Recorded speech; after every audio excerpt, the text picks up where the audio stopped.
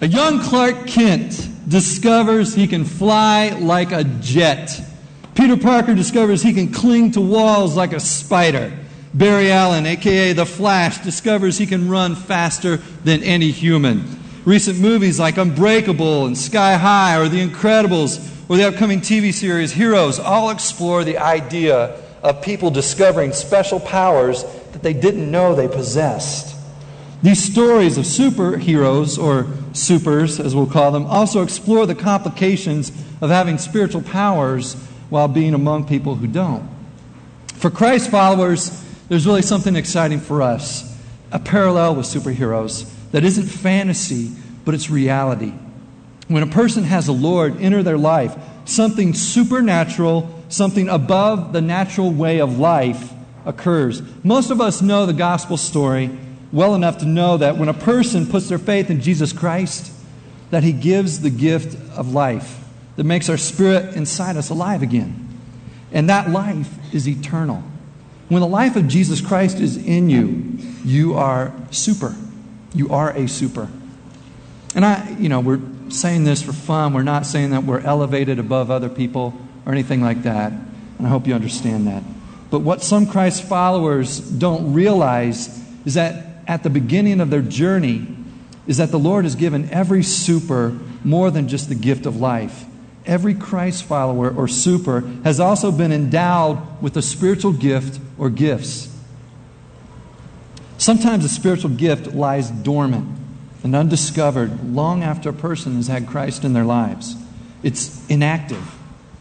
Other times a spiritual gift is tapped moments after Jesus has entered a person's life. And what I hope and pray is that we could have a community here of Christ followers or supers gone active. Every Christ follower using their gift as the body for the kingdom of God. There's a guy named George Barna, and he does all kinds of surveys and polls. And a recent survey he did, he was asking people that attend church, he was asking them if they're aware of what spiritual gifts were. And he said that, half of all Christians say that they're unaware of what spiritual gifts are. And then, or they'll say they claim they don't know that they have one, or they haven't identified one yet. That's a lot of people that are possibly in the kingdom of God that are unaware of something that God has given them. What would happen if Christ followers went active in the special abilities God has granted them and used them together for the kingdom? What could happen? Maybe there would be no needs in the body of Christ. Maybe struggling neighborhoods could instead become neighborhoods of hope. Maybe we could even eliminate world hunger. Maybe every person on this planet would have a chance to get a glimpse of a true picture of Jesus and His grace and truth that's found in Him.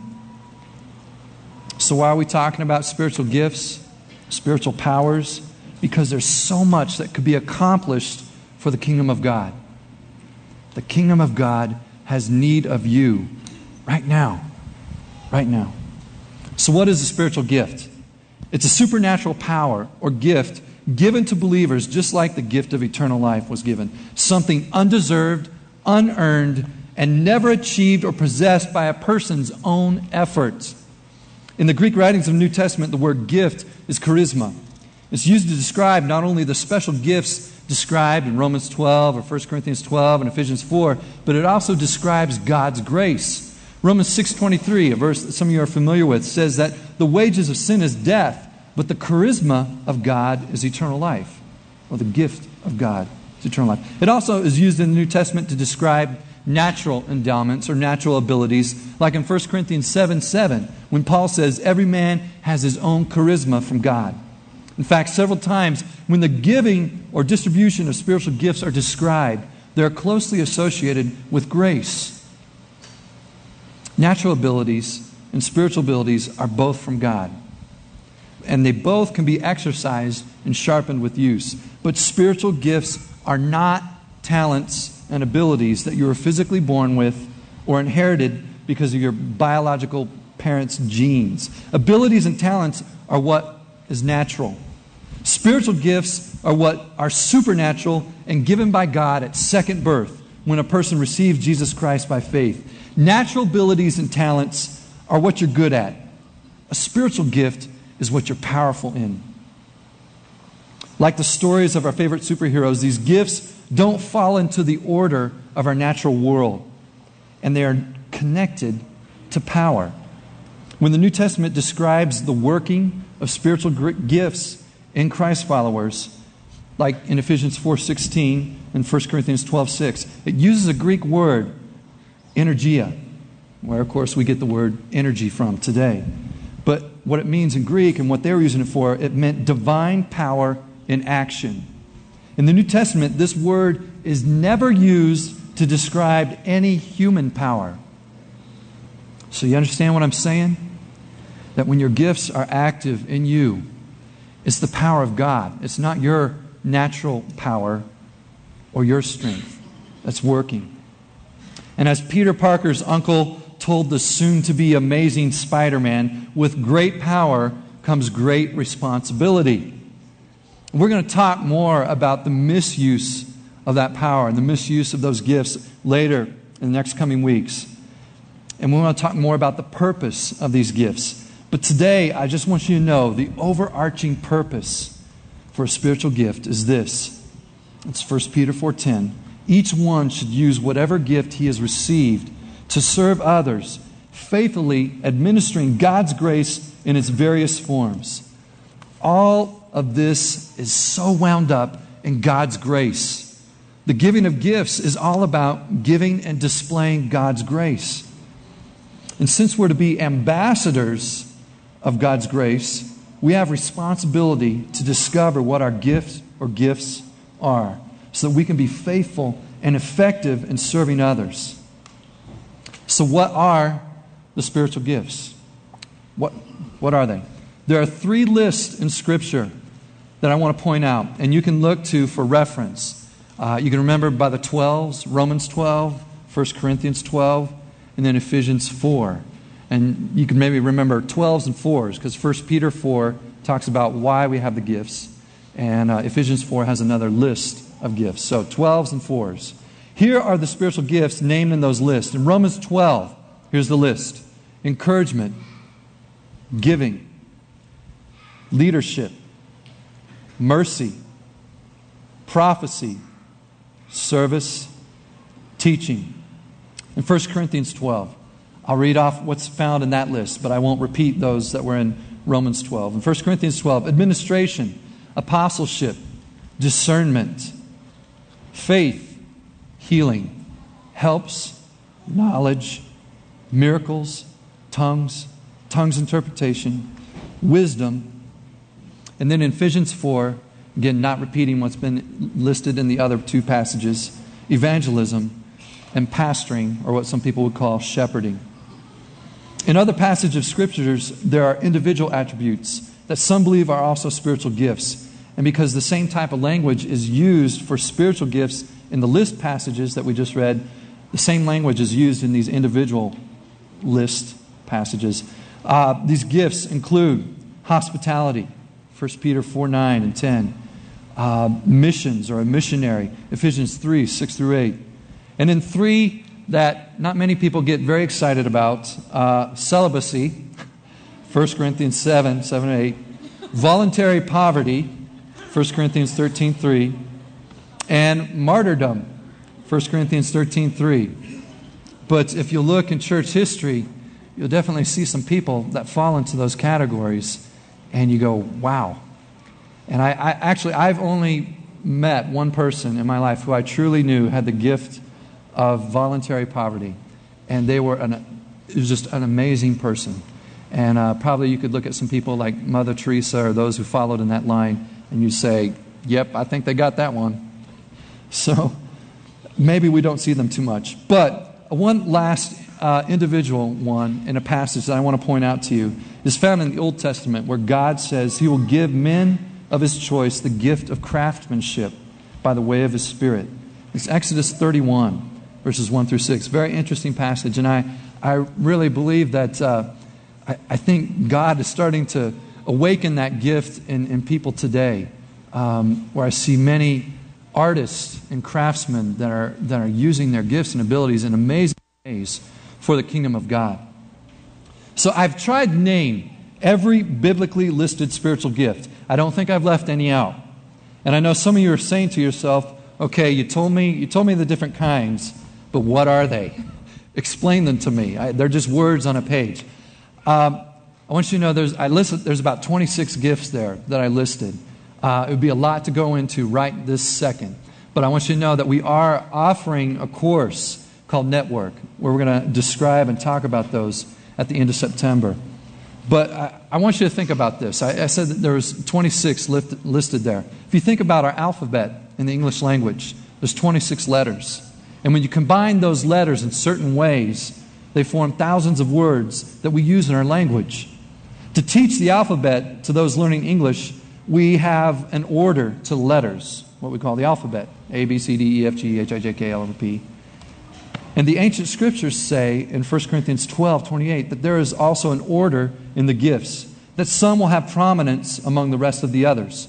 Just like our alphabet, A and Z stand out because they are at the beginning and the end. Or the vowels are fewer than the consonants, but yet they're used more and more frequently. And because of that, they're more prominent. Does that mean we should get rid of the letter N or V? No, it doesn't. That would be crazy. We need all the letters to work together. Many times when my wife, Sherry, has taught drama workshops, she's talked with some of the people that were really frustrated because they didn't get a lead part. And she'll share this illustration with them. She talks about if you bake bread or biscuits, you usually have a couple ingredients that play a really big part. You got your flour and your water. But there are some other ingredients who by measurement only play a seemingly small part, like salt, baking powder, or yeast. Yet if those small parts are not in the mix, the whole baking project is ruined, and it just tastes horrible. It's nasty. And a big part of the Apostle Paul's letter to the Corinthians, he is trying to straighten out a childlike squabble over who had the greatest gift. Paul said it was okay to desire the prominent gifts, but he instructed them that everyone can't have the same gift and that God has distributed them according to the grace given us. Romans 12:6. So again, it's all about grace. We don't get to choose what our gift is. It's given to us by God. But it's ours to discover and find out what He has given us. You know, again, a gift is something not earned. It's not something that you come by doing the right things. Like you could ever earn a spiritual gift. So here are some questions that maybe you're asking. So can a person have more than one spiritual gift? Yes. Some people actually do have more than one gift. A gift mix, you might call it. With the Apostle Paul, we can easily identify that he had the gift of apostleship, teaching, and shepherding or pastoring. Does a person have more than one spiritual gift and have them active all at the same time? Yes, it's possible. But it's also possible that they're not all active at the same time. Now here's a question. Can a person grow in the use of their gifting? Yes. When you look at the letter to the Romans, Paul instructs that a person is to use their gift in proportion to his or her faith. Does our faith grow? Yes. So as our faith grows, we can become practiced in the use of our gifts. I used to be a pretty weak leader when I first began using my gift of leadership. In fact, Brian, can we show them an illustration of what I looked like when I first used my gift of leadership?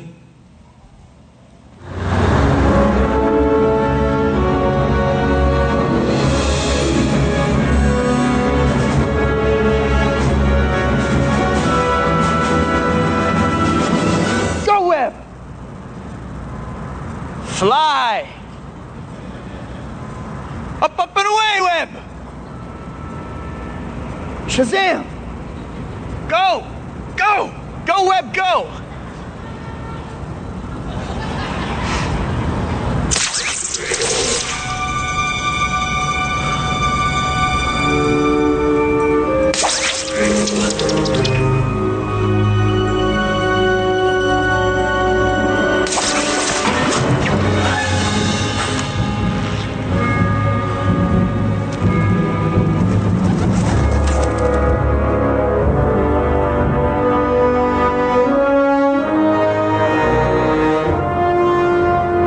Tally ho.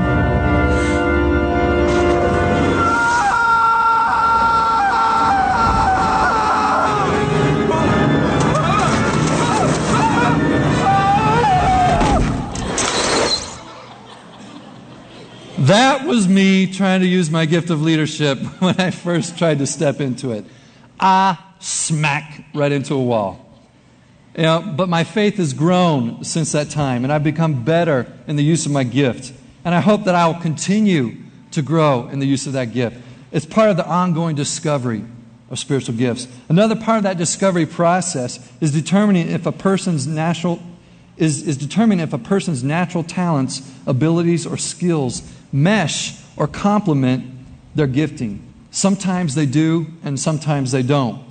You may be trained and have skills in accounting, like Spire, but by God's grace, you are gifted with craftsmanship.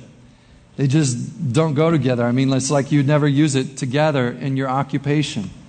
But just think, there's some of us, though, with professions that we entered into before we ever discovered our spiritual gift, and then we come to find out that God has gifted us in a way that helps us work in ways above normal or natural for the advancement of God's kingdom.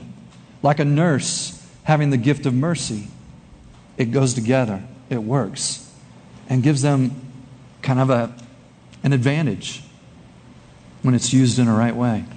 Amazing, but true. But here's the question that everyone's probably asking. How do I discover my gift or gifts? Let me tell you something. You can go to a course like the one we're going to offer at the end of this month, but most likely it's only going to help you narrow things down.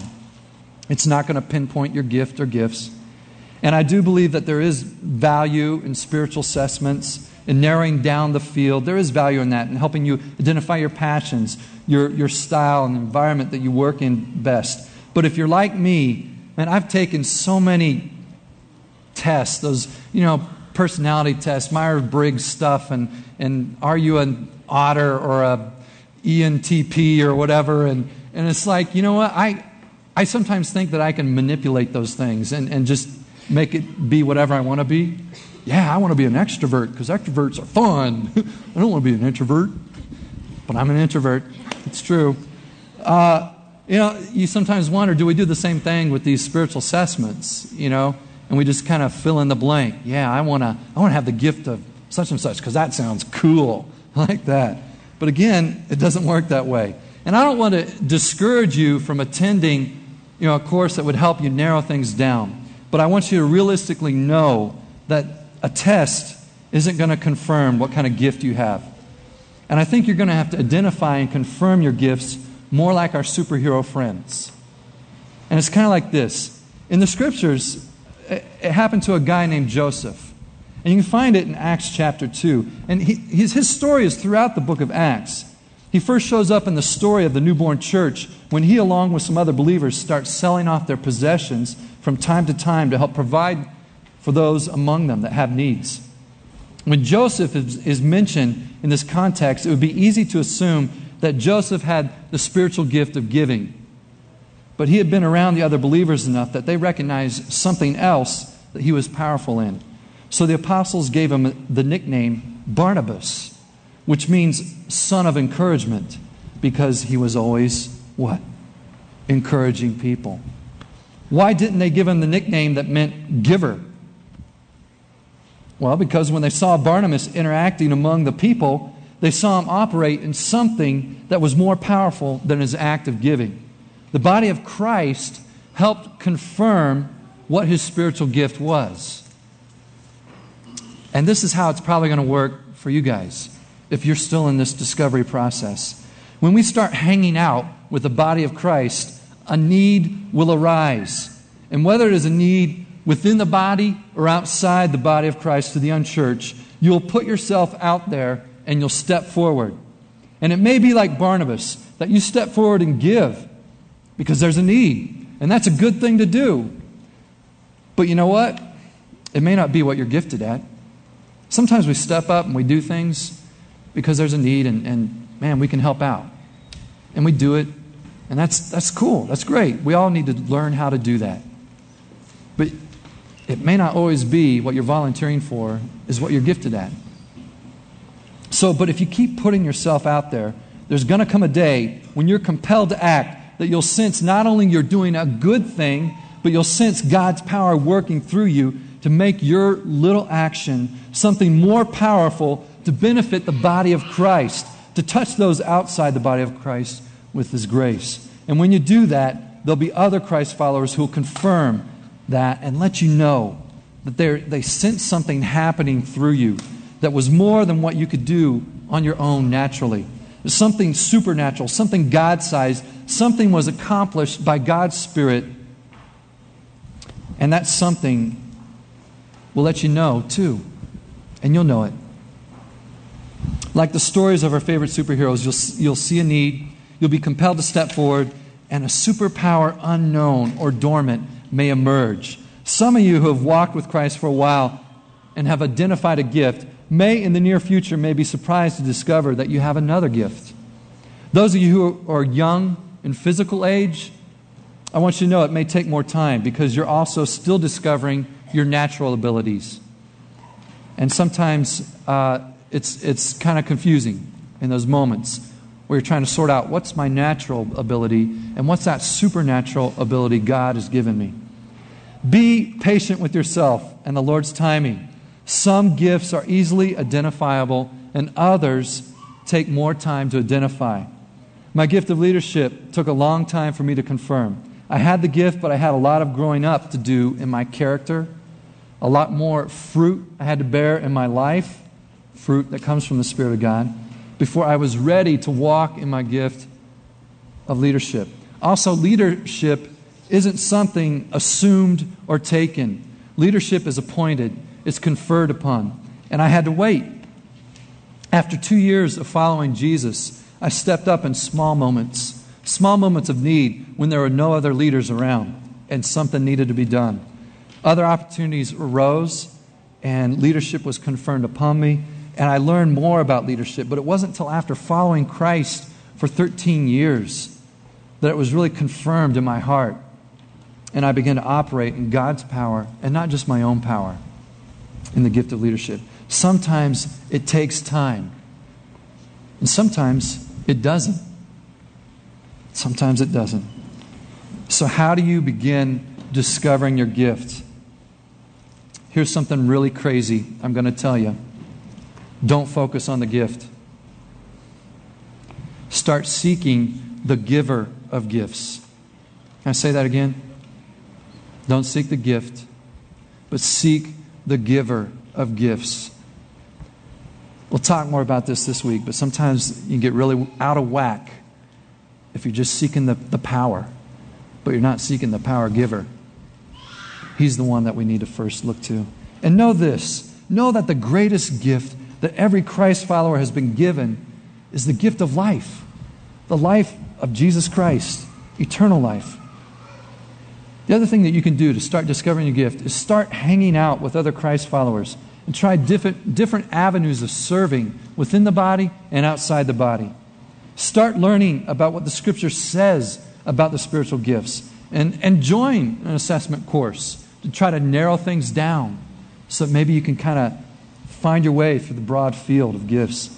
But know that you will have some trial and error. It's going to happen. And it's not that you can't serve in the meantime. It's not like you can't serve if you don't know what your gift is. Of course you can. Of course you can. It's just that when you do operate in your gift, you're much more effective because God's power is working through you in a way that He designed you. It's not draining when you use your gift. It's energizing. I want you to be able to say, like Eric Liddell, the Olympic runner, said way back in the 1900s. He was getting ready to run his last Olympics. He was getting ready to be a missionary in China. And so people were kind of wondering, well, why are you running? And he said, well, because when I run, I sense God's pleasure. And that's what you sense when you're operating in your gifts. Or when you're just operating in your natural abilities too. In both. And Eric Little was talking about his natural abilities. But either way, when you start operating in what God made you and designed you to be, you sense His pleasure. And it's a wonderful thing. There's an exhilaration, there's a satisfaction that comes from God. And I do pray that you'll discover your special ability, your supernatural power, your spiritual gift, and go active. The kingdom of God has great need of you. Just right now, I just want to pray as we close today, and just that God would help you in this discovery process. And those of you who have already started stepping into it, that you would learn how to be more skillful, more adept at using your gift for the kingdom of God. Heavenly Father, I just want to say thank you. You are the giver of good gifts. And Lord, we know that there are many things that we have enjoyed in the natural world, in this physical world that we have enjoyed, that you've given us. You've given us families. You've given us our basic needs. Lord, you've put people around us that have cared for us, given us love. Lord, but we know that there's also other gifts that you give that are spiritual. And Father, I ask that you would help us to discover what you've already given us. Lord, that you would awaken those gifts. And Lord, that you would help us to know how to use them for your kingdom. Lord, I pray that there would be many of us going active for you. I pray this in Jesus' name. Amen.